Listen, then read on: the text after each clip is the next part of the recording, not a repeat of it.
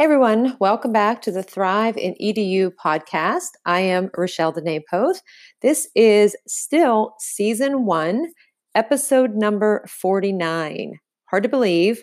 I think I may need to switch into season 2 after my next episode because I've been thinking about it for a while now. When do I make that change into season 2? And so that just might be the time to do it.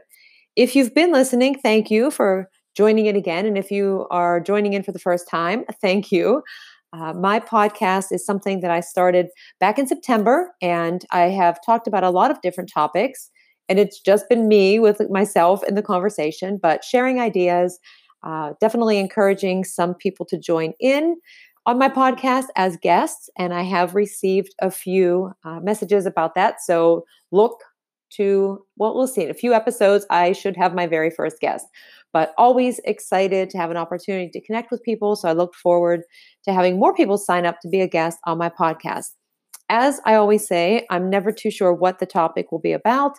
Depends on if I have been to a conference or involved in a conversation, something I've read, things that are happening in our world, especially over the last couple of months, where we've been experiencing our school closures and dealing with the coronavirus. Also, most recently, a lot of the conversations have been focused on equity, digital equity, and then even more so on anti-racism and what can we do, what do we need to do as educators to work with our students to inform ourselves so that we can have these conversations that really need to happen, even though often there may be times, often I should say, or maybe a lot of the time, we might feel uncomfortable starting a conversation or even engaging in one, but we have to become comfortable with being uncomfortable. And I've heard others say that, and I know I've thought that myself as well. And in my own learning over the past week or two, I've really been trying to take in as many different resources and get as much information as I can and just start to process what my thoughts are, what my feelings are about everything over the past 3 months of school, things that have happened in the world, in my personal, my professional life, and sort through all of the information that's out there and try and come up with a point to focus on or multiple points to focus on as I plan forward for the summer, for my own learning, for finding time for self-care, for processing all of this and becoming prepared for the upcoming school year, since we don't necessarily know what that's going to look like. And so there have definitely been, and I'm sure everybody can relate, many emotions that I've experienced over the last couple of months. Things change so quickly. And there were some days that it really felt like it was a challenge to get through, and not just on a personal basis, thinking about our family and our friends and all of the worry that we have that comes with those connections and those relationships, but also in our professional lives for working with those who we are responsible for. And I know that I stayed home for many months, kind of a crazy thing to think about that I hadn't left my house from March 16th until, well, let's see here, June 12th. So that's a long period of time to be in my neighborhood. I did have some anxiety about going out because I hadn't been out anywhere. But just thinking about how my year started and looking over the last couple of months and just how much has changed. And I can tell you that for a long period of time, I was scared. I would focus on all of the things that were happening in the world and the things that I couldn't control, not that anybody could control them. And I would just go down this rabbit hole and have a range of things from feeling anxious and afraid and worried. And then I was worrying about my family and my friends, that they would become sick, that I would become sick, worrying about my students, not necessarily in that same order. And it just started to really overtake what I was trying to do on a daily basis. And I realized that I needed to stop. And so I try to remind myself of what my friend Laura Steinbrink said. And she actually wrote this in my book, in other words, and it was just breathe. It's a method she had used with one of her students. And I try to keep that in the back of my mind because sometimes it can be overwhelming when there's so much going on and we can't find a way to make time for self-care. We miss out on focusing on our wellness and taking breaks, and also missing up on opportunities to catch up with family and friends because we have so much going on. And during this time where we have been in our homes and working remotely, we have had more time, I hope, to focus on those relationships and to break away from maybe all of the other things that were kind of getting in the way of us interacting with friends and family, and focus on what matters the most. And that is true for personal and professional lives. And another thing that I think is important as I work through now, as the school year has ended, and plan for the next school year, whatever that looks like, a big area that I want to focus on is social emotional learning. And it's an area that I really didn't know much about at all years ago. I didn't necessarily know the acronym for it or what it stood for. And I certainly didn't know that there were 5 competencies that make it up.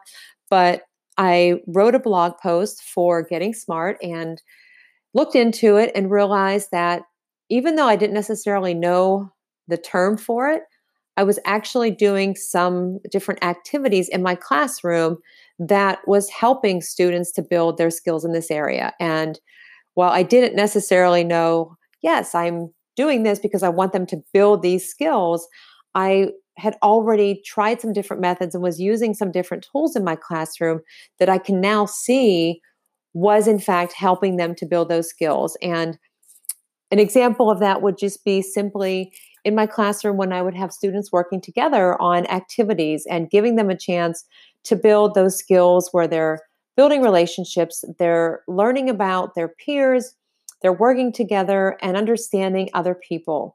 Also, in project based learning, for example, helping them to develop social awareness and focus on empathy and understanding what it's like for other people that live in different places beyond their local community or even in their state. Having my students be able to connect with other schools and ask questions and learn by asking them directly, what's it like to grow up in this country? Or what's it like to go to school? Or what are families like? And I found that the best thing that I could do is to keep pushing myself to learn more. And while we've been away from our students, except if we've had opportunities to connect with them in meetings online, it has been an opportunity to kind of reevaluate that for myself and make sure that moving forward, if we're not able to be in that classroom space, that we have ways to connect our students so that they can engage in opportunities where they will build these social emotional learning skills because they are critical for their future. And so giving them opportunities where they can become self-aware and focus on self-management and that social awareness, their relationship skills, relationship building, and then of course, responsible decision making. And that can come to be in a variety of options: choice boards, project-based learning, hyperdocs, peer collaborations, station rotations if you're in the classroom. And if you're not in the classroom, I even did a scavenger hunt with my students in Zoom using breakout rooms. So there are a lot of opportunities to do this. We just need to think about them ahead of time so that if we have to make that quick transition, or if we start the year not in our classrooms, that we have something in place to have our students build those skills and that we can work on our relationship building with them. And so even though we have a few months to get ready until the next school year begins, I know that we'll probably find out what it's going to look like a lot sooner than that. And so we have time now to be better prepared than we were at first. And worst case scenario, we're not in our physical classrooms and we have to figure out how to do all of this online. But we'll be better prepared now because we have our knowledge of what we went through over the past couple of months. Best case scenario, we're back in our classrooms with our students, and then we can use whatever the ways are that we come up with to enhance our instruction and take our learning beyond just our classroom space, but push it into anywhere around the world and make connections. And so where do we begin?